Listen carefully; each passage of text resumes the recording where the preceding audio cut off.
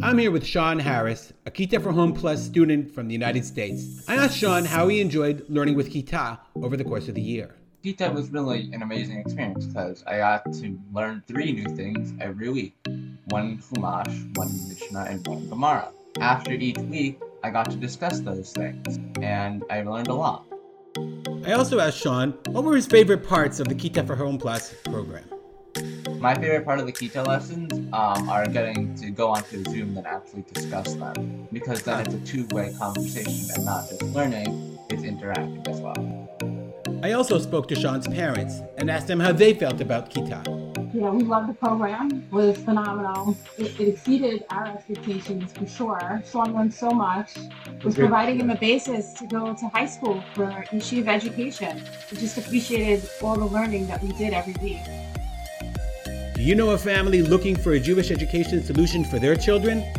Kita offers serious Jewish learning at an affordable price. To find out more, visit kita.org. That's KITAH.org.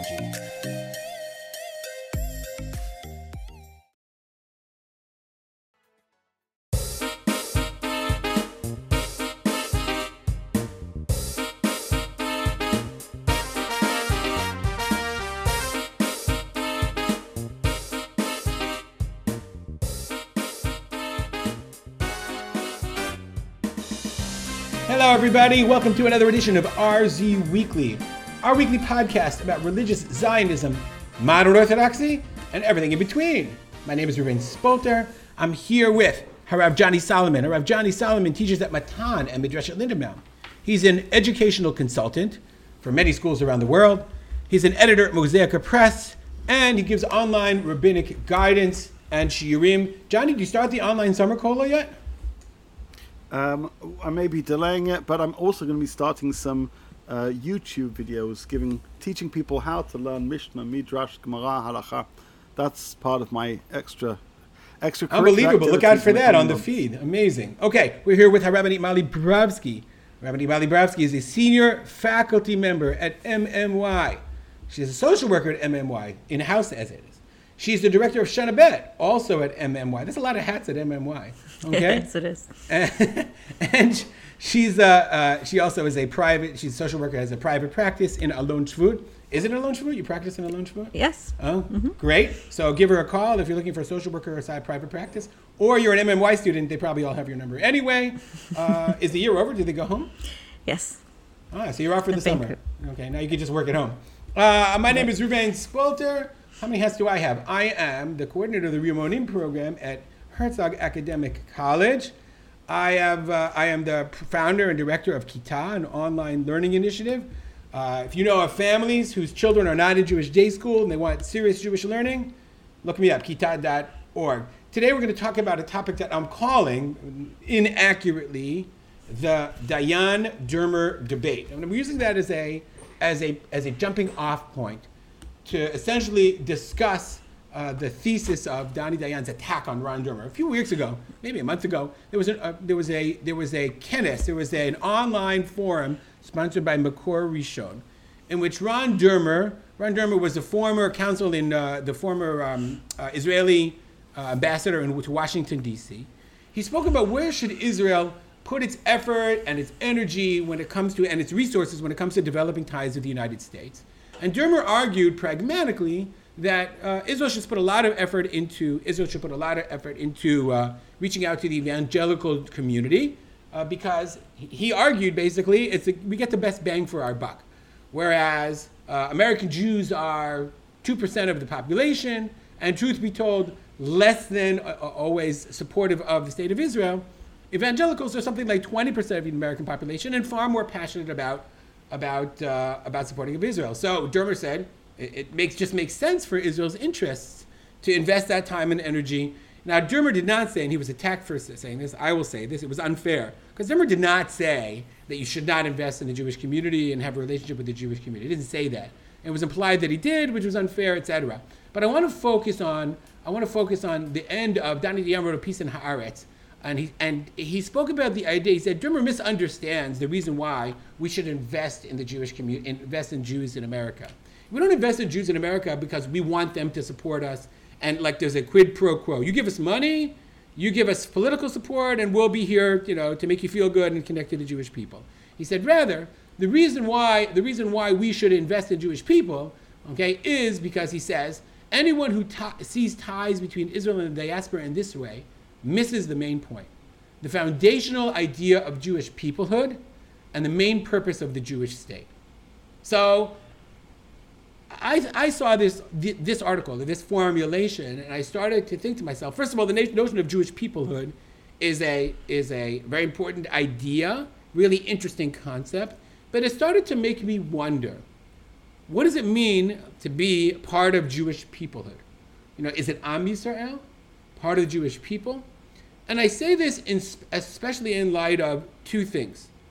The first thing, of course, is the Pew survey, the recent Pew survey that was published in May, the Pew survey of the Jewish community in America. You can look it up online. Well, we won't share it on Facebook because we never do. But the Pew people basically found that between the ages of 18 and 29, 40% of Jews say they were Jews of no religion. 30 to 49, 33%, I mean a large percentage, 27% of all Jews who say they were Jews say they're not Jews of any religion. They don't do anything. They're not connected to Jews by religion at all. They're just Jews. And a good percentage of them really had no Jewish practice at all and no connection to Israel. Now, take that also, and I think this is something that, I don't know if have we talked about this, the reform petition, the conservative and reform petition. Have we talked about it on this podcast yet, Johnny? Do you know if we've talked about it? The rabbinic petition? Brief mention was made. What? Brief mention was made, maybe? Brief mention was made. So I don't think we've talked about it enough because, at least for me, it was probably the most painful aspect of the war was that petition. And it made me wonder, it really got me thinking about this fundamental question of what does it mean to be a member of the Jewish people? I mean, what does it mean to be part of Jewish peoplehood? If you identify as a Jew, so Israel is responsible to make sure that we have a connection with you? Jewish people are responsible to make sure that you're connected to Israel? At what point, if you don't keep any mitzvot, you just define yourself as Jewish. You might be Jewish halachically, you might not. And you're not only not connected to Israel, but perhaps antithetical to Israel. Is it really our responsibility to reach out to you and to worry about you and to be connected to you? Do you understand my question, Molly? Do you understand where I'm going? Okay, 100%. Good. You do. So try to tackle that question. Okay, so I was thinking about it since you kind of raised it this morning as what are we talking about? And Johnny actually said something that was very helpful to me because he reminded me that this question was actually addressed in the modern era, meaning until, let's say, the falling of the ghetto walls in 1789 by Napoleon, it was very clear who was part of the Jewish community. There was a Jewish community, and it was kind of ghettoized from the rest of the world, and the definition of Judaism was everybody kept halacha. And again, I know that wasn't necessarily because they were so devoted to halacha, it was because that's what it meant to. It was like, what it meant to be a Jew was that you were part of this community, and these were things you did. Since the falling of the ghetto walls and Jews kind of choosing to be part of the larger world, and many of them ceasing to keep halacha. I think both Rav Kook and Rav Soloveitchik both grappled with this question of, so what does it mean to be a Jew in the modern era? And both answered it. And I'll try to say this very quickly so that, it doesn't take too long, but I think it's important to think about this. This is where I want to thank Johnny, because Johnny was like, Kol Did Fake. I was like, all right, that's totally right. Because that's the third part of Kol Did Fake is this question. The Rav Soloveitchik addresses this issue. What does it mean to be a Jew in the modern era? And he basically talks about... I want to hear this. Take your time. Okay. So usually I rushed you, but I mean... Yes. Take a breath. Basically, yeah, because I know that you're going to tell me that I'm talking too long. If you're giving a shir, I'm okay. It's all good. Okay. So the Rav talks about what's called Brit Ye'ud and Brit Goral, right? It's parallel. Many people know about faith and destiny in terms of the individual and suffering. He makes the same parallel on a national level. And he says, and I'll start with the second one. Can you translate those terms, please? Okay. Fate and destiny, right? The human being can live a life of fate where he just kind of lives against his will and is like a leaf blown in the wind, right? Or he can live a life of destiny, which means that he chooses his life and he's an agent and active in the life that he experiences.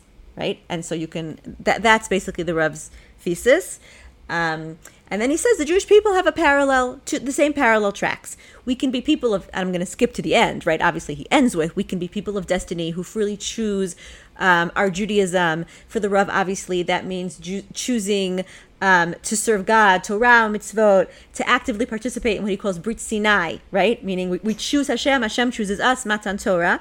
That's a Jew of destiny. However, he says, there's another track. There are many Jews that are part of what he calls Brit Mitzrayim. They're Jews because God, against their will, not necessarily out of their own free choice, took them out of Egypt, and they're Jews. And yes, there's a higher level. Jews can choose to participate in a higher level of Jewish experience, but there's a basic level of what it means to be part of it. Really, your question, there's a basic level of what it means to be part of the Jewish people. Now, what identifies that? And the Rav basically goes through it. He says basically it's shared experience, right? All Jews are part of a shared experience. And I think he means by this historically, right, that like non-Jews treat us that way, right? That was Herzl's awakening, right? When Dreyfus was stripped of his medals, they didn't scream death to Dreyfus, they screamed death to the Jews, right? We know that anti-Semitism does not distinguish between Jews who go to shul and Jews who don't go to shul. So there's shared experience, which leads to shared suffering, which, says Rav Soloveitchik, leads to a sense of that of shared suffering, right? I become aware that all Jews have a collective experience, and therefore I feel a sense of obligation and then cooperation to others, right? And so that's what it means to be a Jew. Now, what's interesting to me is that the Rav seems to say that this is just like definitional of what it means to be a Jew. You don't have to do anything, right? By definition, if you're part of the Jewish people, you will experience this.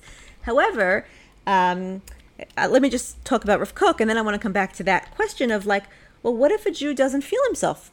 What if he doesn't feel that shared sense of suffering? What if he doesn't feel that sense of shared obligation? What if he rejects it? What if he actively rejects exactly. it? Okay. So I just want to quote Rav Kook also very briefly, because Rav Kook had to grapple with the exact same issue, right? Rav Kook had to grapple. He was asked if he would give a hesped for a member of Hashomer Hatzair, I think it was, or you can look it up, a member of a very secular Zionist movement who was anti-religious, but who died al Kiddush Hashem, who died supporting, like he was killed by, I think, in an Arab raid while he was defending a kibbutz. And Rav Kook says, you would think, obviously, the guy died al Kiddush Hashem, but on the other hand, he says, but he was a kofar, he was a heretic, and you're not allowed to give a hesped, you're not allowed to give a eulogy technically for a heretic. What am I supposed to do, right? And that's like Rav Kook's neat way of saying, who are the Jewish people today? If the Jewish people today used to be people who were part of the Jewish community that was defined as Torah and mitzvot, but those people don't do that, and yet they're totally willing to sacrifice their lives for the Jewish people and the Jewish state. So he very neatly kind of defines the Rambam. The Rambam on this question says, who's considered a heretic? A person who takes himself out of the Jewish community, which at the time of the Rambam meant stop keeping Torah mitzvot. So Rav Kook says very neatly, today, not keeping Torah mitzvot does not say that you don't care about the Jewish community, right? You can care about the Jewish community and express that today, not by keeping Torah mitzvot, but rather by demonstrating your care, by identifying with the Jewish people, by being willing to shed your blood for the Jewish people, by being willing to fight for the Jewish people or for the Jewish state, or pre-state, but for the Jewish land. And therefore, says Rav Kook, that's what makes you part of the Jewish people, right? And so what both Rav Kook and Rav Soloveitchik seem to say is that a sense of commonality of destiny, a sense of commonality of lot, is what makes you part of the Jewish people. Now, then the question becomes, what? And again, I've been thinking about this, so I'm formulating everything I thought about today. What about the person who takes himself out of that commonality of lot, right? So this is how I would phrase it. I would never presume to say that anybody, even if he says about himself, right? And now I'm thinking about, Chazal might have said it, right? Meaning Chazal said in the Haggadah, right? The Rasha, because hu hotzir atzmo min haklal, kafar be'ikar v'hakayat shina v'ilu haya sham lo haya. Why are we so anti these statements? One second. Why do they make us so uncomfortable now? Right, so that's what I want to say. For years, everybody's so uncomfortable and we have to reinterpret it, and the Rasha hakayat shina, that doesn't mean to be angry at him, it means to kind of try to bring him closer. No, I think Chazal are saying something really valuable here, which is, and this might sound tough, but I'll get to the softening of my toughness, right? Chazal are saying if someone takes themselves out of that sense of commonality of destiny, and I don't care whether it's commonality of suffering or commonality of shared lot, but if they take themselves out, right, I think the way I understand it is ilu hayasham lo hayag nig'al, they're taking themselves out, right? And so then when you ask me, and I know I'm saying a lot, but it's just because I've been thinking about your question all day. When you ask me, what's my obligation, right? So when you ask me what's my obligation is always, always, always to reach out, right? I'm never going to give up on any Jew. In the Danny Dayan article, wait, I see Ruby's making faces. He says if you're on the top of a mountain and you see a bunch of... This time I was just checking. I had something in my eye. Oh, sorry. Okay. If you see a bunch of, he says if you're in the army and you see a platoon of lost soldiers, would you ever give up on them? No. The Israeli ethos is you go and you save every last soldier. So too, right? I identify with that. I'm not giving up on any Jew. I don't care how much they want to take themselves, even if they want to take themselves out of Brit Goral, right? Even if they want to say, I'm not part of it, even if they want to say, right, lachem, I'm not part of you, I'm still going to try to reach out and bring them in. But really? What I will say... Wait a second. Would you say, well, because they insist that unless we create a Palestinian state in Yudav Shomron, I don't want to have any part of you because so what I will you are say, an imperialist, colonialist, right. Society. So what I will say is, and this is another piece, which is, there's a principle, right, that if someone is drowning, right, and you're a lifeguard, right, and you try to help them, if they're willing to be helped, right, if they're willing to kind of let you help them save them, you can save them. If they're going to kick and flail and scream and you try to save them, both of you are going down, right? So let me just finish up my point. I don't mean to be paternalistic as we're saving people, but the idea there I think is very important, which is if a person is determined, if me connecting to you is going to bring me down, that's where I draw my line, right? Meaning I will always reach out to you. I will always have dialogue with you. I will always try to learn from you. I think there's a very important, this was part of our conversation about the Gesher movie about, different streams of Judaism in America. I will always have an open mind about what I have to learn from people who are different than I am. And I will always have an open mind to have dialogue and to have differences of opinion. However, I will not do that if I feel that their path is not only dangerous to them because they are so breaking off from the community, they're so disengaged from the community that they're going down a path that's dangerous to them, but if it starts becoming dangerous to me, that's when I say, okay, Ad Kan. And I think we do have to think about where is that Ad Kan. And I think that we can have, I'll obviously would love to hear what Johnny has to say at this point. But I think that there is a point where the Ad Kan comes. And I think it does have to do with when Jews start not recognizing this particularistic element of Judaism. If they're not willing to say, we are a family, we are unique, we are, our universalism becomes more important than our particularism. I don't feel sense of family and brotherhood with you. I think that once they start going down that dangerous path, then we have to start being careful and making sure that we keep ourselves safe. Okay, we're going to go to Johnny. Molly, thank you very much. I like this year. It's very good, really interesting. Fate and Destiny, two kinds. I think I got it. We're going to go to Johnny, but before we do, I wanted Johnny to think about how to comment about what Molly said. I want to know if you agree with her, if you have something to add. But before we do that, we'll take a short break.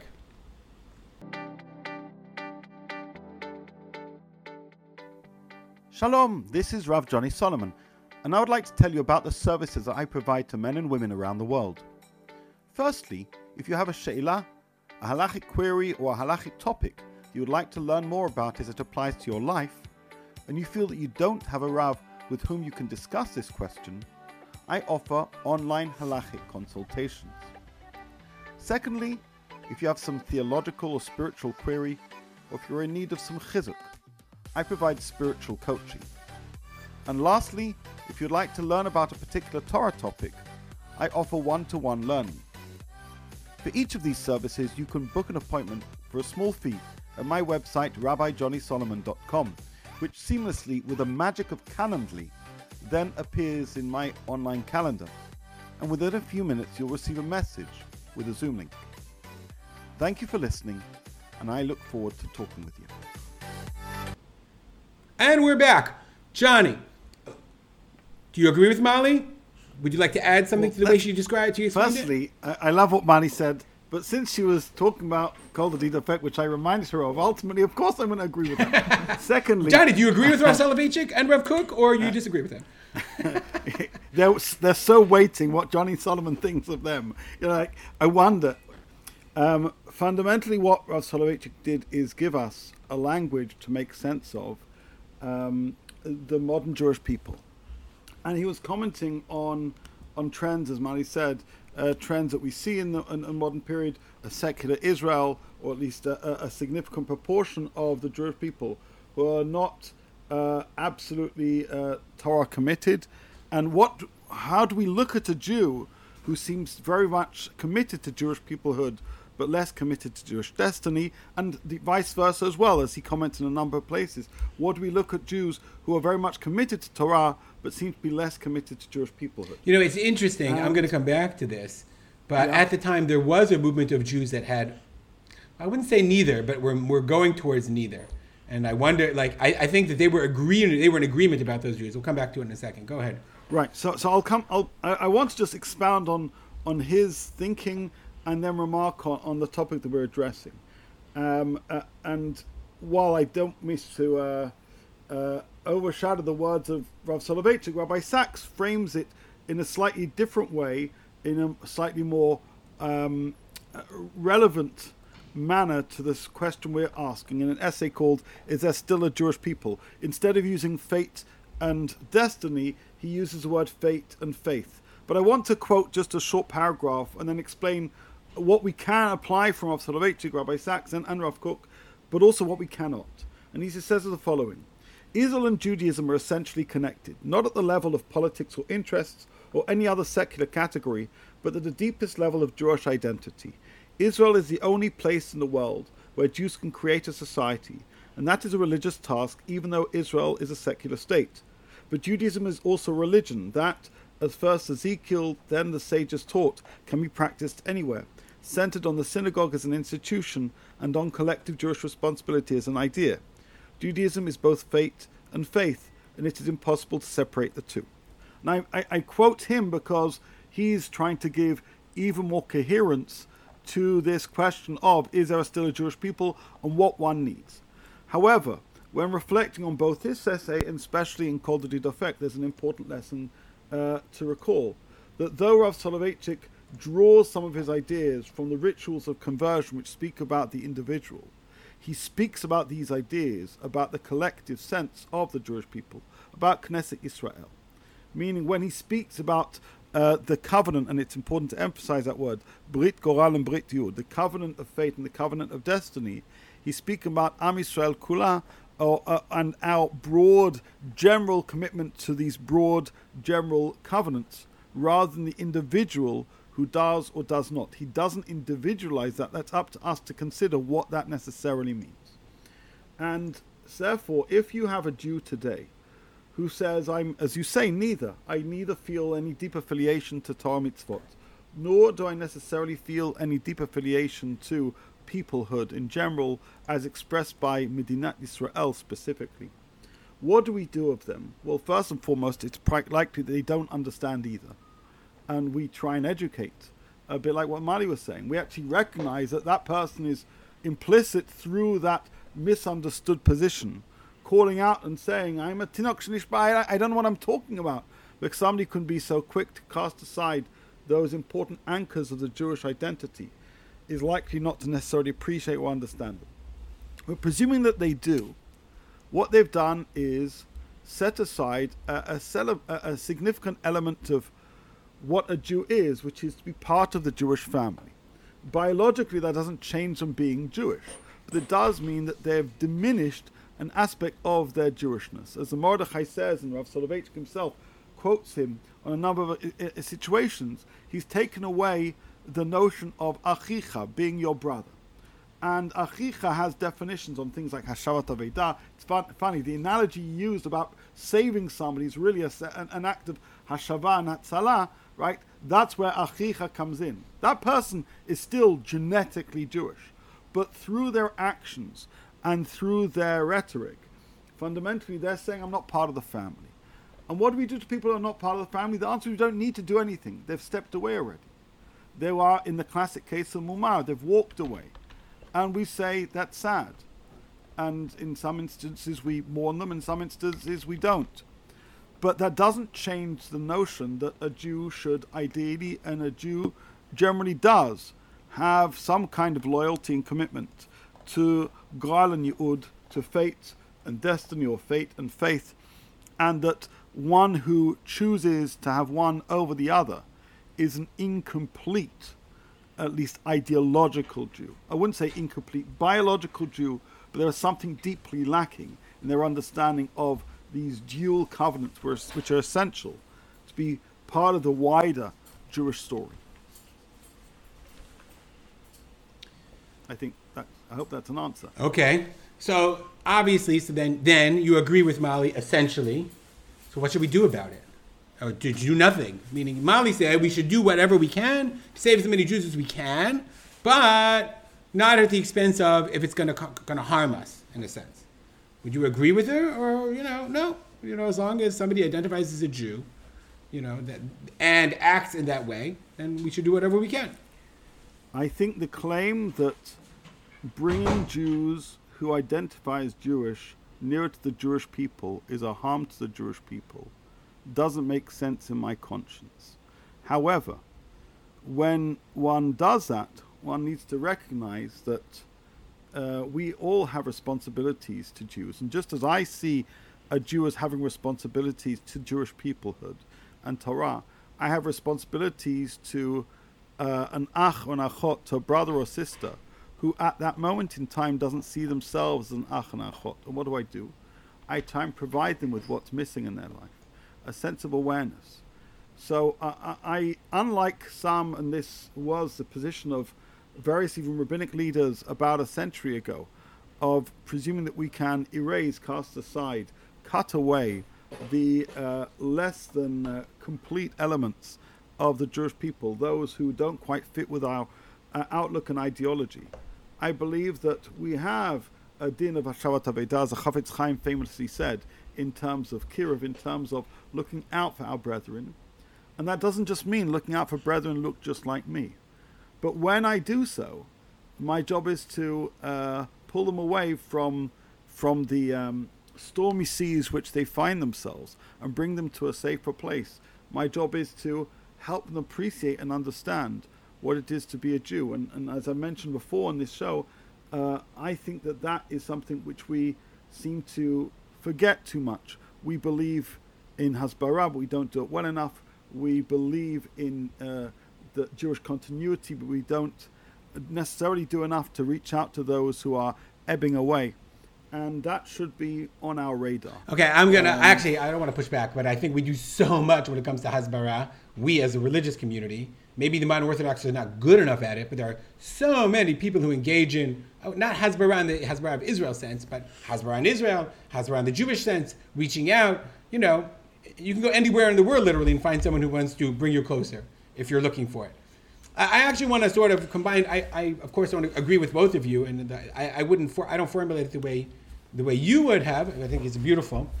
I'm taken by a different formulation. You said achicha. Johnny, I'm taken by a different formulation. There's a member of Chazal, and I looked it up. It appears in a few different places about v'ahavta l'reacha kamocha. So the Mishnah or the Tanaim or whatever in Avot Rabbi Natan talk about when are you allowed to hate somebody.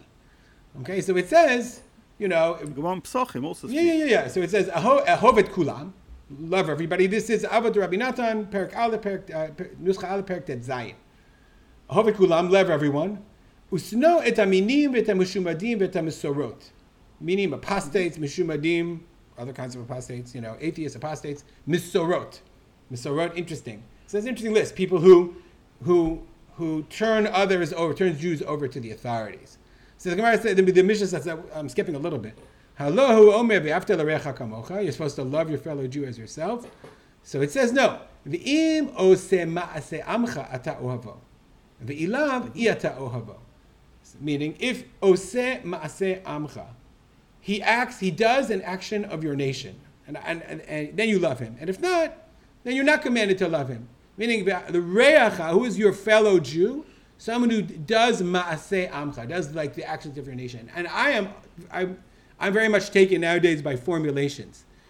I wouldn't describe, interestingly, how would you describe a shomer who's shomer Torah mitzvah? You wouldn't say oseh ma'aseh amcha. You wouldn't put it in the formulation of acts as one of your people, of your nation. Meaning, and they use that as a euphemism for, meaning, how would you use a certain phrase to describe someone who's connected to the Jewish people? So, oseh ma'aseh amcha, mostly in halacha, is made to understand someone who keeps the mitzvah. But literally, the phrase means someone who does actions of being part of this nation, connects himself to the Jewish people. And if not, i'ata ohavo, you're not commanded to love him. In fact, not only that, you're commanded to hate him. And but that's the point. Molly, I was gonna get back to you. Like, we are totally afraid of these ma'amarei Chazal. We reject them outright. We like haket shinav. I want to soften it.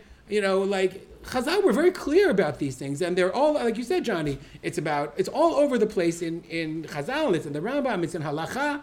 But for whatever reason, like the idea of pushing somebody away is an anathema to us, and maybe they knew what they were talking about.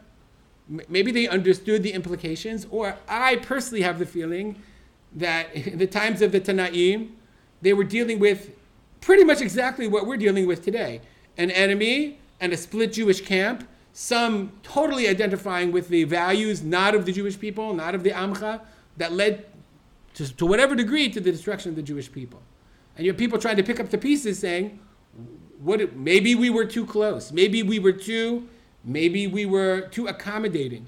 Maybe we were too worried about pushing away our fellow man, that instead we ended up destroying ourselves. I can't say that, but that's sort of the feeling I get from these ma'amarei Chazal. Like you said, it's on the Seder night. Rasha hake et shinav. But that is not a value of religious Judaism today. It's just not a value. It's utterly rejected. And Johnny wants to say something, but I think, Johnny, maybe we need to take Chazal a little bit more seriously.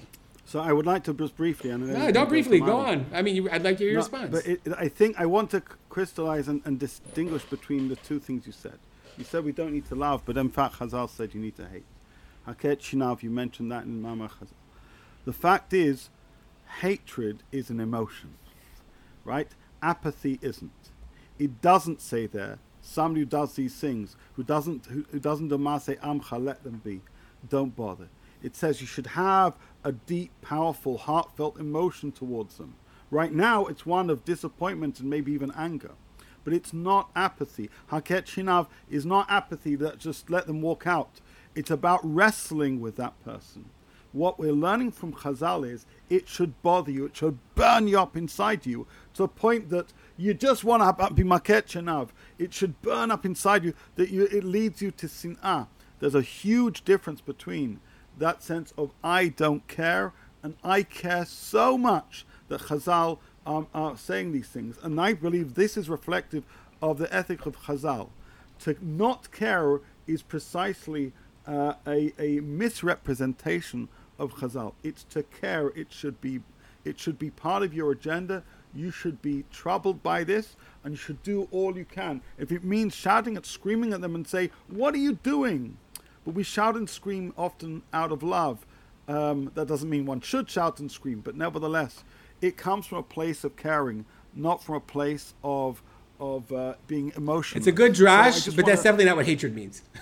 I mean, you basically said you took my question and then you amplified it in my mind. You basically said, No, doesn't you really say have to destroy care them. and you have to reach out. It does. No, you have to hate them. And by the way, I'll give you a raya if you want to be The a little Mishnah I bit more quoted you formal, was sinata briot, The hating Chazon other Ish people. talks nowadays of we don't have the din of moredim velo ma'alin. The idea is, you need to be bothered by people who go off, but we don't try and destroy people. What we try and do is be bothered by their behavior, and as quote the Chavetz Chaim, be mashiv et aveda. Try and do what we can. No, the Gemara says. I'm sorry. The Gemara, the Mishnah that I quoted you says the mitzvah of hafta l'reacha kamocha does not apply. That's what it says. Yeah, because right now they're not doing Maaser Re'ah. I get that. Again, I was familiar with Rabbi Nathan before. I know that. No. But that's because you're mirroring what they're doing, but you're going further. You're not letting them walk and saying, I don't care. You're saying, I care. Right now, I can't show you that positive Re'ah K'mocha, but I can show you how I still am pained by where you're at.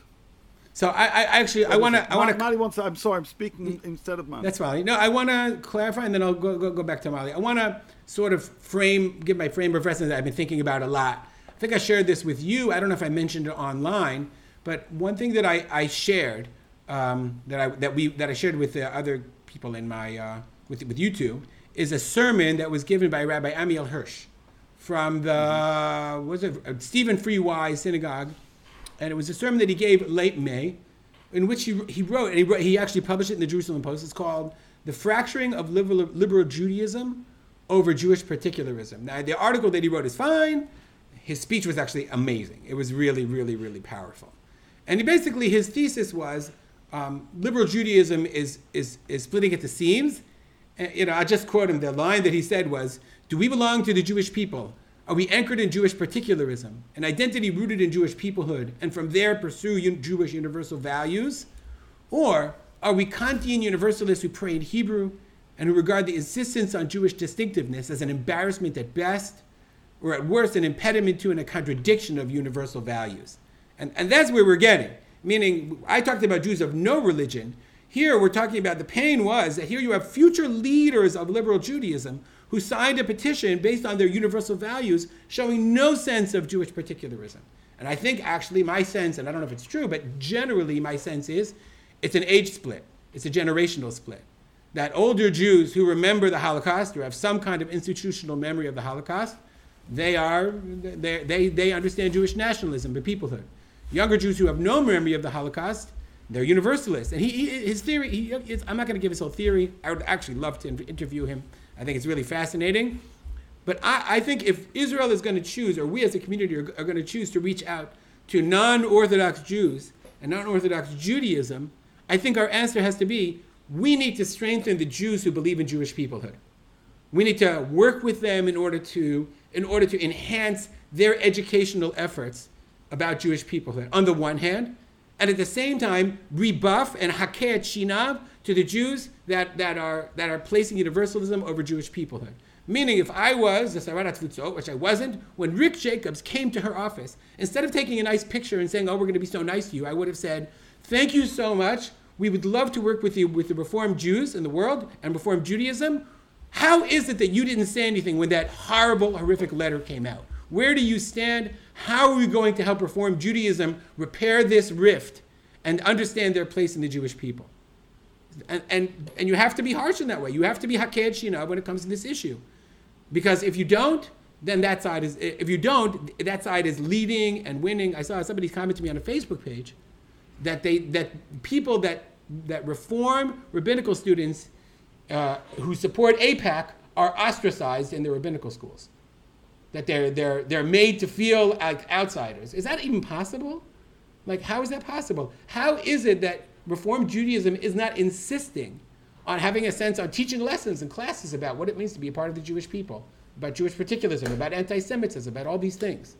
Those are the ways I think Israel needs to invest in the Reformed Jewish communities first and foremost, and not just saying nice things that will only lead to more criticism and not solve the problem that we have to deal with. Mali, turn back to you. Yeah. Okay, so I agree with a lot of what you just said. First of all, I think that just to help people are very squeamish about saying things like, "I'm uncomfortable with certain segments of the Jewish population." But how about if I ask people how they feel about Neturei Karta? Then nobody has a problem saying, "Oh, They're disgusting. They're horrible. They're disgusting. I hate them. They're terrible." Right? Because it's much more comfortable to say that I have negative feelings about, and that I'm willing to criticize, and I'm willing to like publicly fight against, people who look like Neturei Karta. Then it's comfortable for me to criticize people who look more like me, let's say, right? Or whatever the distinction is. But what I'm trying to say is, if people are like getting squeamish about like, how could you say this about, your fellow Jew? Well, I think a lot of you, if you ask them how you feel about Neturei Karta, they would be like, yeah, I have revulsion from them. So like, I'm just pointing that out to show you like the dissonance when like people think like, oh, I could never feel negativity towards a Jew, and how could you? Couldn't you? What about that group? So right? if they can, where's that discomfort coming from then? Where's their because, and I think Johnny's right. I think that we're good Jews. Good Jews always want to be inclusive, and they always want to be loving, and they always want to be very hesitant about pushing people away. And I think that's all legitimate. But I think that what you said was right. I think that we have to be clear that particularism is a Jewish value. It's not a vice, and it's not a contradiction to universalism. It can live it's always lived in tandem with universalism, or but in tension with. In some tension. I don't know if it's always in tension. Tension is okay. What do you say? It's good to live in tension. But I don't know. True, but I don't necessarily. I think that this idea that they have to live in tension causes unnecessary problems. You can believe in saving the world, and also again, I think this is a Jewish value. Judaism always has a tiered and a hierarchy. I love, right? I have to give tzedakah first. I have to give charity first to the people of my community, and then, right? Judaism always believes in the micro and the macro, and that's okay. That doesn't believe that you don't get to the universal. That's not a tension, but it's okay to say I love my family first, and then I love my community, and then this is again Rav Kook, and then I love my nation, and then I love all the other nations, and I love the world, and then I love the cosmos. There's nothing wrong with that, right? And they don't have to be in tension. And I just want to mention, you mentioned Rabbi Hirsch, who again, such an amazing speech, and he says what you and I are kind of trying to say, but he says it so much more eloquently. And I also want to mention that I heard an amazing podcast with Bari Weiss. If people who know who she is, she was a writer for the New York Times. She left over issues that are related but not directly. But she is very much a liberal Jew. I think I don't remember clearly, but I remember she wrote an article, I think about, maybe it was Women of the Wall, something where there are a lot of things that I don't agree with Bari Weiss about in terms of politics and worldview. But I'm so impressed by her. She is an example of a person with whom you can have all of that wonderful communication that Johnny was talking about. But you know why? Because she's very comfortable. When she was asked how she identifies as a human being, she said, I think a lot of my identity comes from my sense of my Jewish ancestry. And she's willing to say I'm a Zionist, right? She's not afraid of particularism. And therefore, we can disagree about things. We can dialogue about things. I'm sure I have a lot to learn from her. I'm sure that there's a lot that, I would love to have a rich dialogue with her, because these are two people who are comfortable with particularism, and you're 100% right. And what do we do with the people who are uncomfortable with particularism? So I think Johnny's right. Education is great, and that should be our and reaching out and dialogue. That should always be our first line of communication. But after that, I think you're right. Chazal were very, I would say, emphatic about protecting the Jewish people. They had no qualms about if there's something that's a danger to the Jewish people, that's a very Jewish value, as opposed to, I don't mean to be maligning all of Christianity, but let's say in a very general way, right? There's the sense that Christianity is turned the other cheek. Judaism is not. Judaism is hababa machteret. You're allowed to kill that guy. If there's a rodef, you're allowed to shoot that guy, right? Meaning, as you said, like somebody's a moser, you're allowed to go after him, and there's a very strong value. Maybe this is because Jews were highly persecuted, but there's a very strong value in Judaism of protecting the Jewish people. And I think that we can't forget that. And again, if we can bring people close, if we can dialogue, if we can even sometimes sadly say, like, you go your way, I'm going to go my way. You don't agree with me, you're entitled to your position. And, like, if that means that, like, I believe that my path is going to lead me to a Jewish future and I believe that your path is going to lead you in a different direction, then I sadly say goodbye. But I also say, if I think you're dangerous, I'm allowed to say that and to do what I need to do to protect myself if I think you're endangering Jewish peoplehood and Jewish people physically and even, you know, in other ways. Johnny, can you accept Molly's formulation? I totally agree that Chazal were absolutely protective of the Jewish people, and I totally agree with the notion that a Jew should have those dual commitments to particularism and universalism, with particularism first, by the way. I should make that clear, because otherwise, if we don't make that clear, then there's a lot more questions that we've raised that we haven't addressed.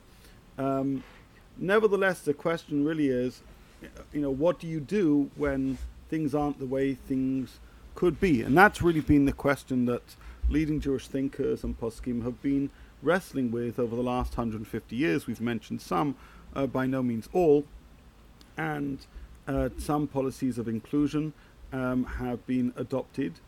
Really, the question that all of us are asking in one respect or another is, but does there come a point where you need to say, you're just too far? And not just that, where the passion of sinner that I spoke of is replaced by a more, I wouldn't quite say sinister, but shall we say, a more firm and negative rather than passionate and hopeful emotion. And there have always been individuals for whom that response has been applied. What hasn't often happened, certainly in the modern age, is that being applied to groups of people. Basically, what we had is individuals who've gone AWOL, and Chazal said, that's it, you're out of here. What about V'lo Malshinim, Johnny? I understand. That's a group, First and foremost, right? Who that they're saying, if you as a group are undermining the Jewish people, there's a prayer in Shemona Esrei. Molly, I think if more people understood what they were saying, they wouldn't say it. Well, Chazal wants you to say it 3 times a day. You're not arguing. I'm not arguing with you, but I'm just saying. But it's important, just to respond to that observation. Absolutely right. But what was that prayer trying to achieve? It was actually a dual-edged sword. It was for Jews to know that we have danger among us, but also to make it clear to those in that group, save yourselves, right?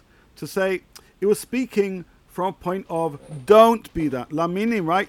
Don't be among those groups. The moment you don't care, you don't add the bracha.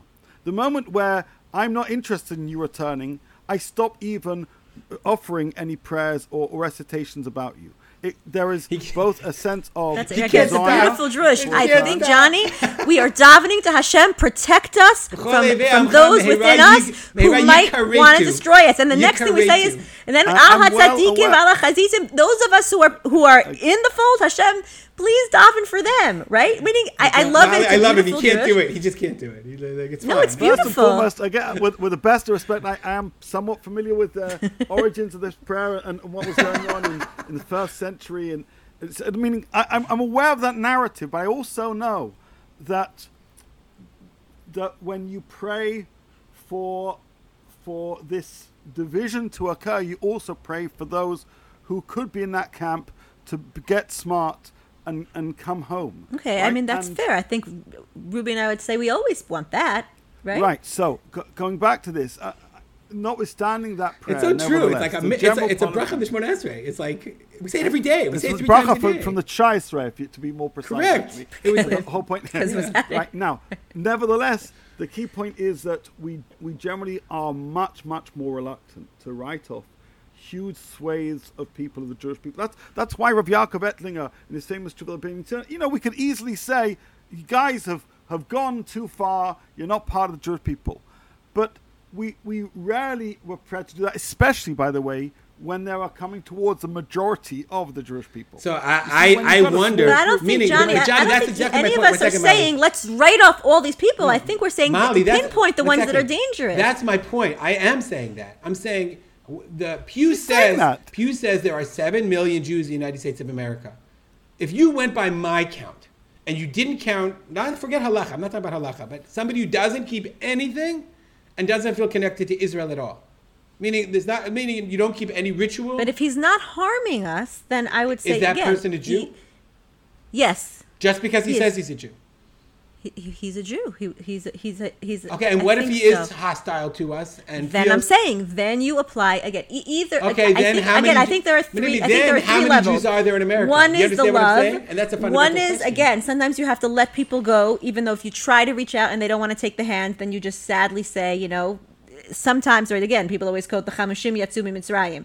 If you don't want to leave, then I can't pull you out, but I can do the best I can to try to help you. So some you let go, and if they're actually actively hostile and dangerous, then you fight against them. Again, I would hope that the majority, and I would believe the majority of Jews do not fall into that third category. Historically, the ones that fell away are a large majority of the Jewish people. Historically, but I would put those in the second category. Those are not the ones we have to fight. We have to defend ourselves against, again, the people who say Kaddish for Hamas leaders. Those are the ones where we have to say See, I think we're way off. By the way, we're not talking about. I talk about Jews of no religion. Those are not the Jews of no religion. Those are the Jews of religion. Those are the leadership of the Jewish people. No, I'm not talking about that. I'm not talking about the ones who wrote that article. I'm talking about something from 3 years ago, from a different one where they're literally gathered, Johnny's people. Sorry, Johnny.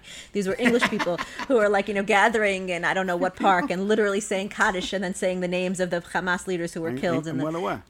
Yeah. Same group. So terrible and disgusting. I'm just saying, Ruby, I don't think it's the majority. I think the majority of people are, as you said, of no religion. I'm with Johnny. Let's be kind. Let's put out our hands. Maybe Johnny has more hope for them, and I'm a little bit more resigned to saying, if you're going to insist on going, I'm begging you and pleading with you and trying to help you stay. But if you're going to be gone, you're going to be gone, and I have to do what I need to do.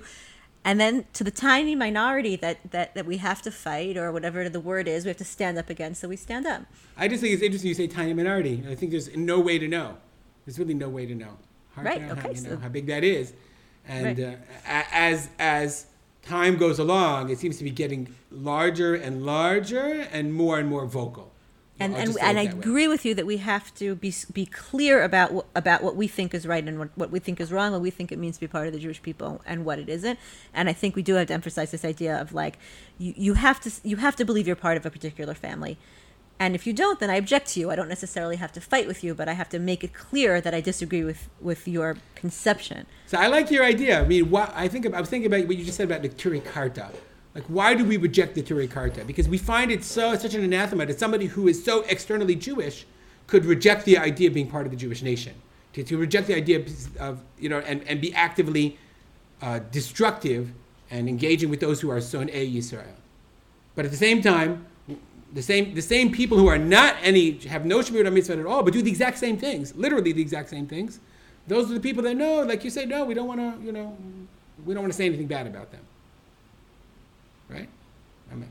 Silence. Okay, crickets. No, I want to let Johnny talk because I interrupted him. So, Johnny, I want to. 1 second. That's the question to me. Why I didn't comment about the Turei Karta. Molly did. I was saying to Molly. I don't know. I think your formulation is very interesting to think about. Can you be in a Turei Karta who doesn't keep any ritual at all? Can I call you a non-ritual Turei Karta? Would that help? It's accurate. I don't understand what we're trying to do by. All right, we'll leave it. We'll leave it there. Okay, Michelle, do you want to add something before we wrap up? We always ask you. You always now he feels pressured. I'll echo what Marty said. Listen, I'm a realist about where we are in terms of Jewish people. I also am somebody who believes that hope is an important concept, and concern, caring, love are foundational principles in Judaism. There are a lot of Jews who don't understand what it means to be Jewish, and it's upon us who do to work double time. And though you may be right, there's a lot of energy and resources are being invested in that, let's do more.